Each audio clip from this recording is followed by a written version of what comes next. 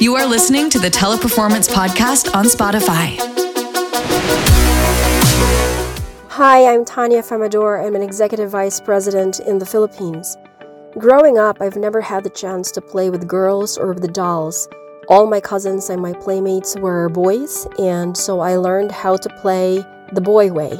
And I thought that was how the world worked. So when I started working, I played the men way and realized very quickly that when you do that, you are not branded strong, you are not called as one of them, but I specifically was branded the B word, that hurt and that stung.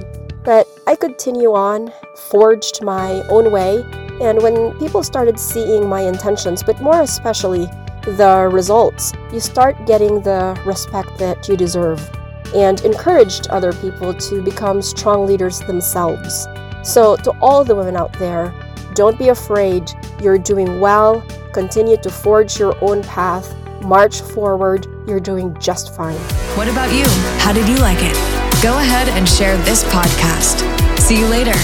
Teleperformance on Spotify. Feel the connection.